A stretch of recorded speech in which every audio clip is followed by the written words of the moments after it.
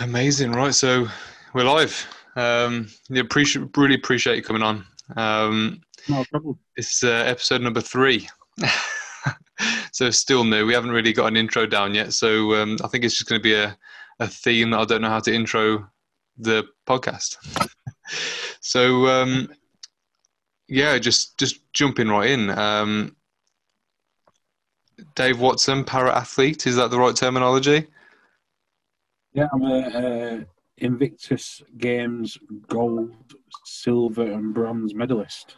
Yeah, I know. Is it 4 gold medals you've got now?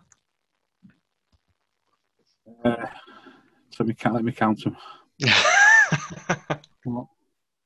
One, two, three.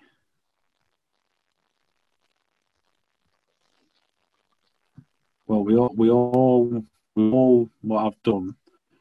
It's 3 golds, 2 silvers, 1 bronze from the Invictus Games, Wow. and then I've won other medals in other competitions like indoor rowing and stuff like that. Wow. And motivational speaker as well, gold medalist, motivational speaker. And I know that usually when people say motivational speaker, it comes from just putting it in your Instagram, but you've actually had some very, very credible events like from Vodafone, LV, the Insurance Awards, British Army, just to name a few. I know you're a professional. I am, yeah. Amazing. That's what I like to see myself as, Yeah, and I just like helping other people. That's what I like doing. amazing. Perfect. So, firstly, I just wanted to go just into your story a little bit, if that's okay. So, how did you kind of grow up, and what age did you first get into the army or wanted to join the army? So I'm originally from Preston Okay, in Lancashire. Uh, I grew up in a little village called Bamber Bridge. right. I heard of Um, Bambridge. yeah, it's a little village. If you drive through it, if you don't blink, 'cause you'll miss it because it's that small. You know what I mean? Yeah.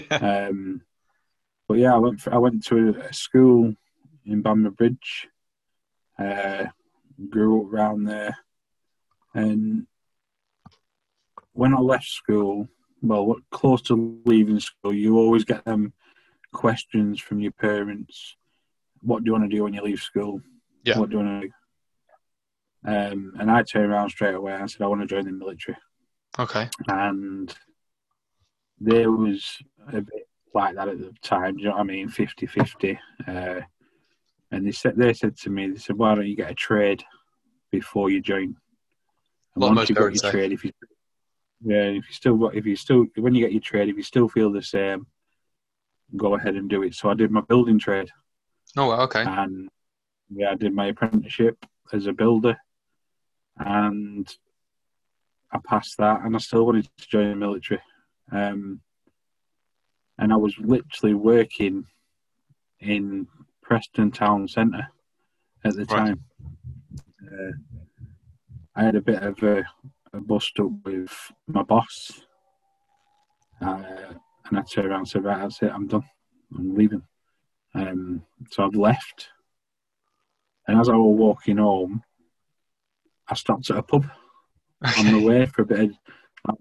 Just stopped for a pint. And it was like a bit of Dutch courage as well because the careers office were literally around the corner. So I've had that pint and I've gone straight into the careers office. And I said, I want to join the military. Bit of Dutch And courage. yeah. And they're asking me all the questions. Why do you want to join?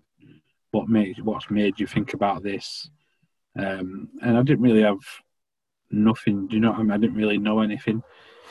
I said, I want to join. I've always wanted to join. I've always loved what I've seen.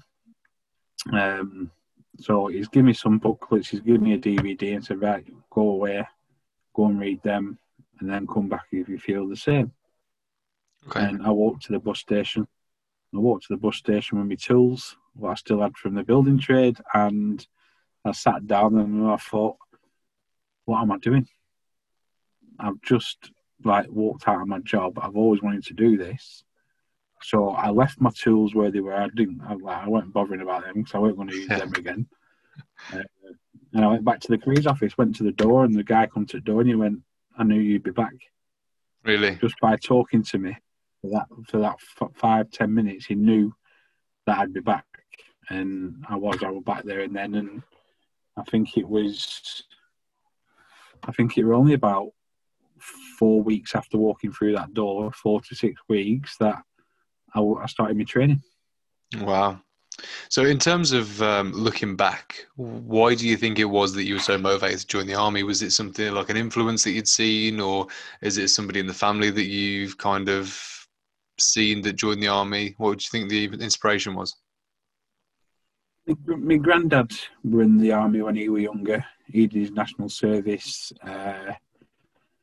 and when I joined the military, I had like my 5 choices what I wanted to join. But when I was speaking to my granddad, his brother was in the Scots Guards when he was similar age to me.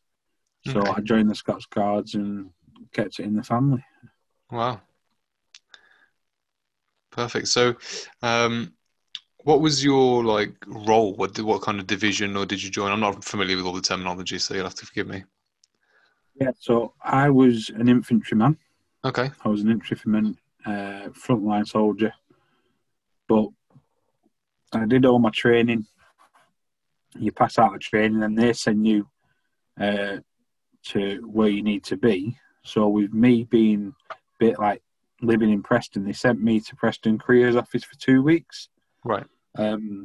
Just talking to the guys what are thinking about joining the military, and then they can talk to me on my experiences because I'm fresh out of training. I know what I need to know, and I could pass it on. Yeah. But I think that was like my easiest 2 weeks of my military career because no one come in for that 2 weeks, to be truthful. Really? So I were all right. I would just like sat drinking tea and coffee all day and eating donuts, I think. Yeah. Wow. Was it when you initially got in there, was like the training and the actual first few months, was it what you expected, or was there anything different about? I knew you had to be fit to like join the military. Right. And I classed myself as a fit guy. But I used to play football and I used to do bits of running here and there. But there's civilian fit and there's military fit. Yeah. And in training, there were days where I just felt like I just couldn't carry on. Right. I felt that weak, like they drained everything out of me. Wow.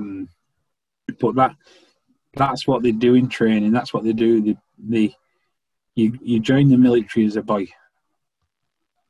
You join as a boy and you come out a man. Yeah. They knock you down and build you back up again. You know what I mean? Yeah, 100%. And that's probably one of the reasons why I am who I am today. 100%. I tried when I was in school. Got rejected for asthma and a nut allergy, and then I tried again when I was in college, and then I think I've tried to apply for different parts of the military maybe 6 or 7 times, and I just got rejected every time. So, yeah, it's when I was young, it was going to be the course of action I would have taken, and then I didn't really know what to do when I got rejected. So, yeah, I can imagine how you felt when you got in. I was over the moon, and when I turned the first day I turned up to training, you could tell I was like a young lad from Preston. Yeah. I turned up in a tracksuit.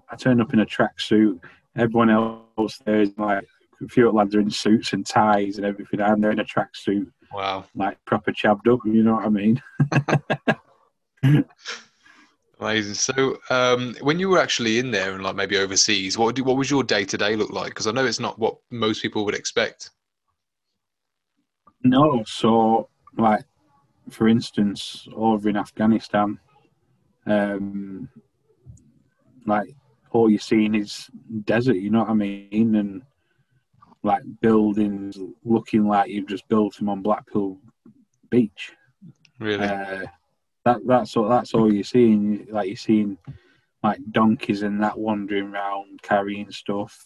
The young kids like running around trying to play what they need to play, what they've learned how to do. But when you're out there, you've got to make it as homely as possible to make it feel like it's home. Yeah. Because we turned up to our camp and all what were there was an aerosol container there, an aerosol container there with a gap in the middle. That's where our beds were going. What were the sleeping conditions like? Was it because I've seen like you see videos on the news and stuff of like sleeping on the floor and sleeping into like different on rocks and stuff like that. Yeah, so we had our own kit. So we had like a camp bed type thing, with a sleeping bag, and we had like a mosquito net all the way around covering all your bag because you need to watch out for all like the creepy crawlies that are walking around. You've got to watch out for the camel spiders that are out there. Wow. The scorpions.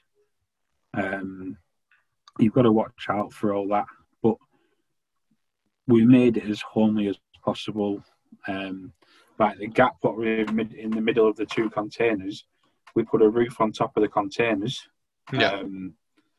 And we built like an armchair and a settee out of sandbags. Right. And we even, one of the lads were even good at drawing, and we had like a cardboard box so long. Yeah. The same, I'd say the same size as probably like a 15-inch TV. Okay. So he sat down with a marker pen and he's drawn like a TV, and he's drawn the Family Guy. Oh, really? In the middle of the screen, sat on the settee and stuff like that. Yeah. And we stuck that on the wall to make it like we were watching TV and stuff. And we just had to make it as homely as possible. You know what I mean? Yeah, 100%. It works. We set our own gym stuff up. So yeah, it were all that side of it were all right. You know what I mean? Yeah, like the camaraderie and stuff like that. Yeah, it was like you won't be able to get through it if it wasn't for the camaraderie and the brothers you've got out there. You know what I mean? Yeah. You know each other inside out, and that's a good thing to do while you're out there. Yeah, 100%. And I believe it was in Afghanistan that you had the incident. Was it an IAD? Yeah, that was 3.5 months into my tour. Wow. And how far was that into the career in the army? I was 6 years. Okay. Something like that. 4 to 6 years. Yeah, obviously I don't know how much you wanted to get into that part of it because I know it's a pretty traumatic event. But like what could you remember from the incident? I can picture it like it was yesterday. Really? Yeah. We were on that morning. We were up at 2:00 in the morning. We were going on a fighting patrol to move the Taliban out of the village and keep them out. Right. And it was a 53-man patrol. Okay. 53-man patrol. We were going up a back alley, as you will if it were over here. We're like a back alley over there. We got to the top, and the week before, a mastiff got blew up just at the top of that back alley. Right. All what was there was the wheel. Everything else had moved. It was just the wheel what were left. And over there, you've got to watch out because the Taliban like we're not having schools or anything like that. They are very, very clever people. They'll make IEDs out of anything. Do you know what I mean? So Right. we had a look, and they'd made an IED out of the wheel. So if we moved it, it'd just gone bang. Wow. So we left it where it were. All the locals are popping their head over the wall, watching what's going on, and that was a sign that something might happen, because they know something what we don't. Yeah. Even though we talk to them, we used to have a meeting every week and talk to them and see what's been going on. But we carried on with our patrol. We got to a stream. We've all gone in single file. I was the 50th guy out of 53 people. Okay. Everyone's passed the IED. I passed the IED, and then my mate slipped behind me. And as he slipped, the first thing what comes to your mind is you've got to see if he's all right. Yeah. So he slipped. I've got my weapon. I've turned round to go and help him. As I've turned around, I've stepped on it. Wow. And then I heard the click. I heard the bang. The next thing was I was holding the LMG, which is the lightweight machine gun. Okay. That's lifted at, you could say, 120 mile an hour. It smashed me in the face. Wow. Threw me 15 foot in the air, and I landed back first into the stream. So all the water's come over the front of me. I tried getting my head above water. Yeah. Tried to get my head above water. Couldn't do it. Didn't know what was going on. The lads have dragged me out, sat me on the side. They were saying, "Dave, you all right? You all right?" I said, "Yeah, I'm all right." It broke my jaw. It broke my jaw, by the way. So I'm trying to speak with a broken jaw. And they turned around to me and said, "Dave, don't look down." I've looked down, and both my legs were gone below the knee. But because there weren't that much stump left below the knee, and because the water's got in there as well, because over there they pack their IEDs with like everything. Yeah. Nuts and bolts, feces, everything, just to try and like harm you if it doesn't do anything else, try and get you infected and that. Yeah. And plus the water's not very clean, because they do all the business in the water as well. So they had to take me above the knee for infection reasons. Right. And then when they were sorting my legs out, I've looked at my arm because I felt pins and needles. I've looked at my arm. My arm was just dangling. The bones are broke. It was just dangling with its tendons. Have you seen that film Terminator, where he cuts his skin and pulls his skin off? Yeah. So imagine that, cutting it and stopping there, and then cutting the other side and stopping there. So you've still got that bit connected. All my skin had separated off and just dangling off that bit. My arm, you could see all my hand and everything. And I just looked at it. I just lifted my arm up, looked at it, and I thought, right, I've lost that. And I give myself a high five, watched it wobble, and just carried on. In terms of pain, was it just the adrenaline that was stopping the pain, or what could you feel? I couldn't feel any pain whatsoever, apart from when they were putting the tourniquets on. Okay. Because when you do your practicing with your tourniquets, you don't put them on that tight. You just want to show that you can use it, you know how to do it. Yeah. But when it comes to it and you've got to use it, you've got to put it on that tight to stop that bleeding. And they put it on that tight that I felt the pain when how tight they were putting it. Yeah. But after that I was fine. Okay. So in terms of the initial training that you had, is there any kind of training that they went through for that situation as the person that's not like a responder to the situation, as the person that's like maybe stepped on the IAD or Yeah, so if like me myself, I did the team medics course, so I was a team medic. right. It didn't like really work for me that day because I couldn't really do anything. But you Yeah, know you what I can't do mean. anything to yourself. I couldn't put the tourniquets on myself. I didn't really know what were going on because I was lucky I didn't lose like from my shoulder because I had a big hole under my arm. Wow. So I was lucky then, but we always had a medic on patrol wheels anyway. So there was a medic there straight away, sorting me out, got me on that flight, and then straight to Bastion to get patched up. Wow. And then after obviously the incident, coming home, everything like that, how was, I can imagine it was a really hard adjustment period.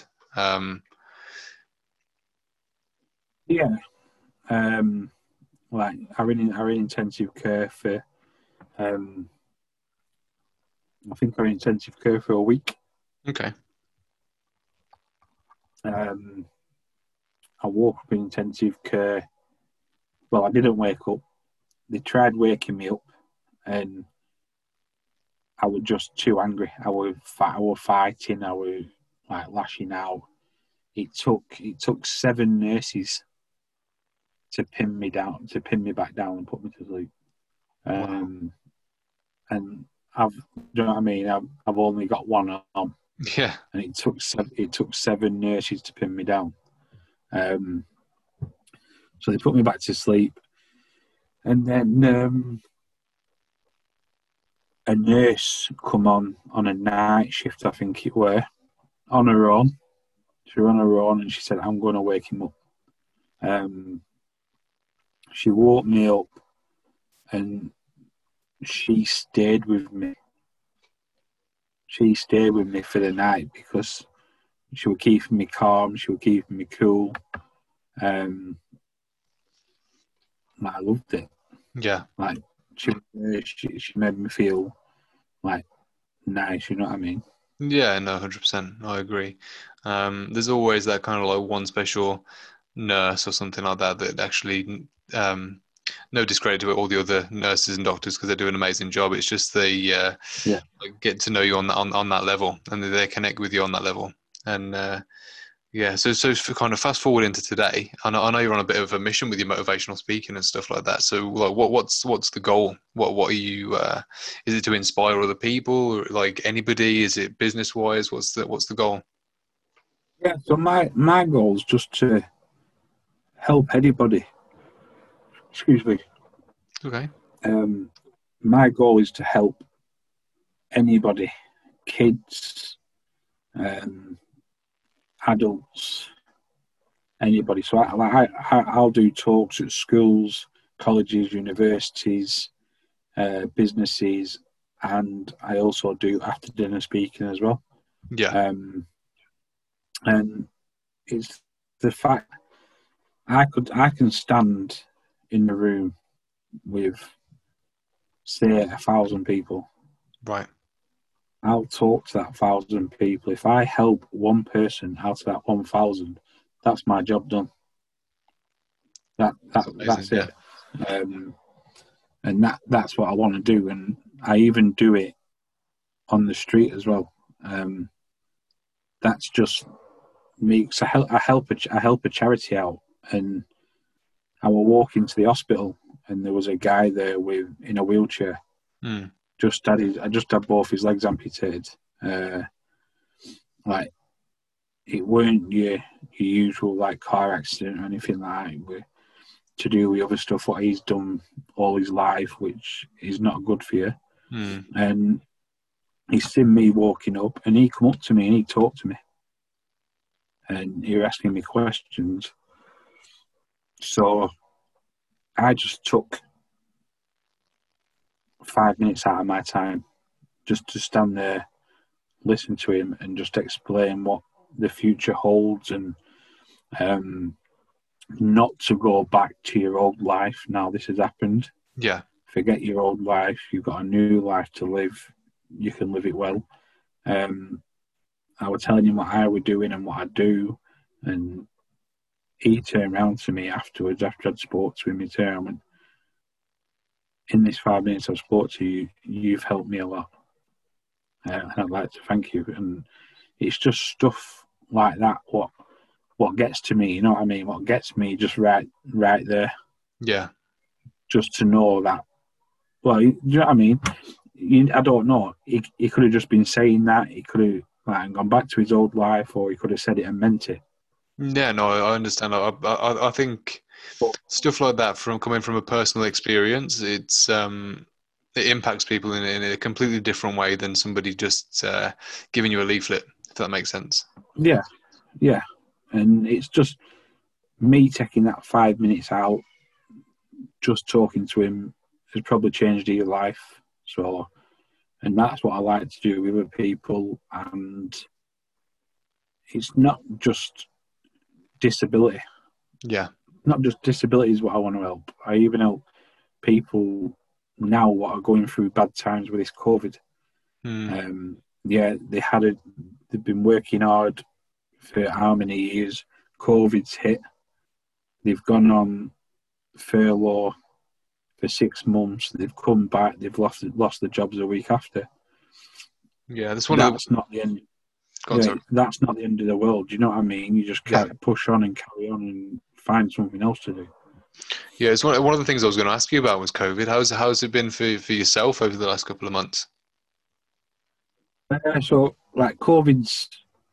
it's been hard. It's been hard because there's been no athletics, there's been no competitions, which it's been good and it's been bad. Do you know what I mean? Yeah. Bad wise with my motivational speaking, trying to get that out there. I've done 3-4 talks over Zoom.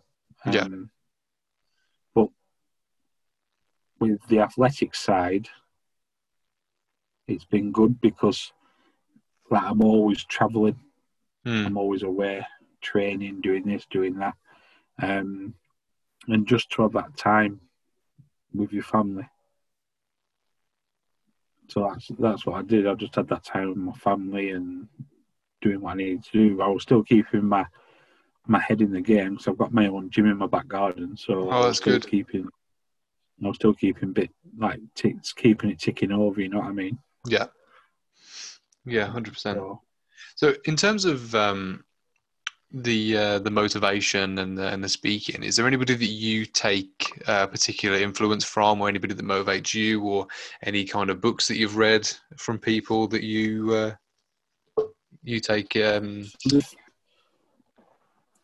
Despite all the people that I've met along my journey, I've met other triple amputees, but I didn't really know what you could do on these prosthetics and stuff like that. You know what I mean? Yeah. The first person I seen when I first got injured was Richard Whitehead, the Blade Runner. Right. Because when I got injured, I started watching the Paralympics to see what I can and can't do. You know what I mean? And when I seen Richard Whitehead running around that track, it was, well, if he can do something like that, I can do something like that. Yeah. I didn't go along them lines of running. You know what I mean? That's not like. Didn't you qualify for the 2020 Paralympics? I just missed it. Okay. I just missed it. I could have, but I just missed it. Now I'm just training now to see what I can get a selection in at the moment. So one what I am going for is the World Champs. Okay. Because that's in Birmingham. Right. I live in Birmingham. Yeah, same. So I think that will be the icing on the a bit of the icing on the cake if I got to not the World Champs, sorry, the Commonwealth Games. Sorry about that. It's okay. So the Commonwealth Games are in Birmingham when it all happens again. You know what I mean? So Yeah. I'm just taking step by step and seeing where I go. If I do get that, that'll be brilliant because like my family and all my friends and that can come and watch me compete instead of watching me on TV for a change. You know what I mean? Yeah, that'd be nice. In terms of the people that you meet and stuff like that, if there was somebody, one of the schools or one of maybe your own kids that wanted to join the army, what kind of advice would you give? Would you be pro or would you be against it? No, I tell them to join Would you? because like it's not just that, but people can see.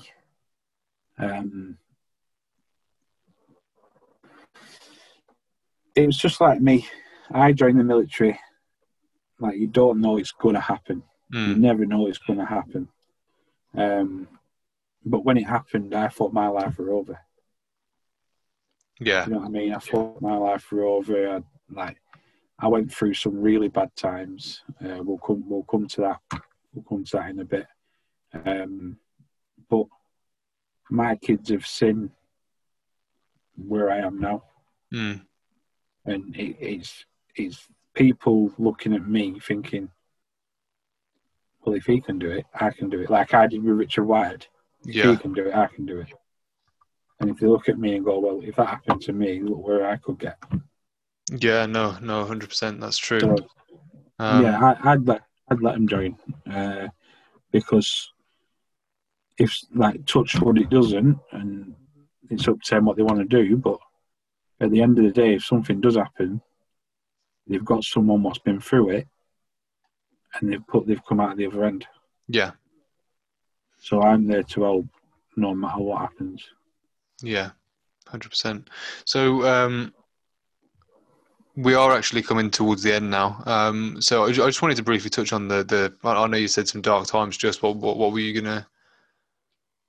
Yeah. So I got in when I got injured, I didn't know what I wanted to do. I was still a young lad, and I got injured. My head just weren't right, and I turned to the drink. Okay. Turned to the drink a lot, and I got mixed up in the wrong crowd, and I turned to the drugs, and it worked. I thought that was my life. From then, I thought, yeah, this is going to be me, an alcoholic, druggie, and that's it. But when I went out to America with a charity to do some sports, try some sports and that. And I tried discus and shot put, and I threw my discus. I think it was the third time I threw it, and I broke the American record for my category. Wow. They turned around to me and said, "You've just broke our record for your category, but we can't give it to you because you're not classified. You have to be classified." And I'm like, well, that's a bummer, you know what I mean? But that's just shown me what I could do without any training. Yeah, 100%. There is potential there. That's it only takes a little spark like that, doesn't it? Yeah. So from that day, I didn't see nobody about my alcohol and drug situation. I just said to myself, I looked at myself in the mirror and said, right, that's it, stop, I'm done. And that's what I did from there. And wow. I haven't touched anything since, which has been 28 years. Wow. Well, congratulations. I mean, I quit smoking this year, and that was hard enough. Can't even imagine. Yeah. So setting your mind on stuff. It's setting your mind on stuff. So if you quit smoking and then start, say you went out for a run, your mind goes somewhere else. You're thinking about something else instead of thinking about having a cigarette or doing my best. Yeah. Oh, amazing. So the only kind of thing that I had left was about what kind of obviously there's a fair few people listening. What would you be? What would your message to them be?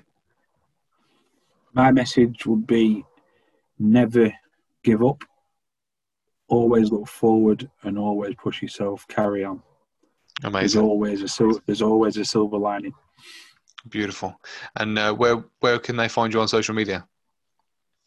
So I'm on Facebook, DW Motivation. I've got my own website, DW Motivation. I have also got my Instagram. If you want to follow me on Instagram and message me, my Instagram is, let me get it up,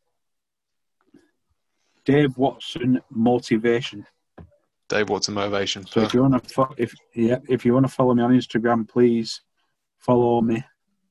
And I'm also doing TikToks as well. If you want some inspiration from TikTok, I'm on TikTok if you're as well. on TikTok, if you're on TikTok, Dave Watson 07. Dave Watson 07. Perfect. I'll get you on there now. Perfect. Well, yeah, appreciate it. Thank you for your service and everything like that. Okay. I know this is going to help a lot of people. So really appreciate you coming on, Dave. Thank you very much for having me. No worries. Appreciate it. Thanks, bud. Thank you very much. Speak to you all soon. Yep.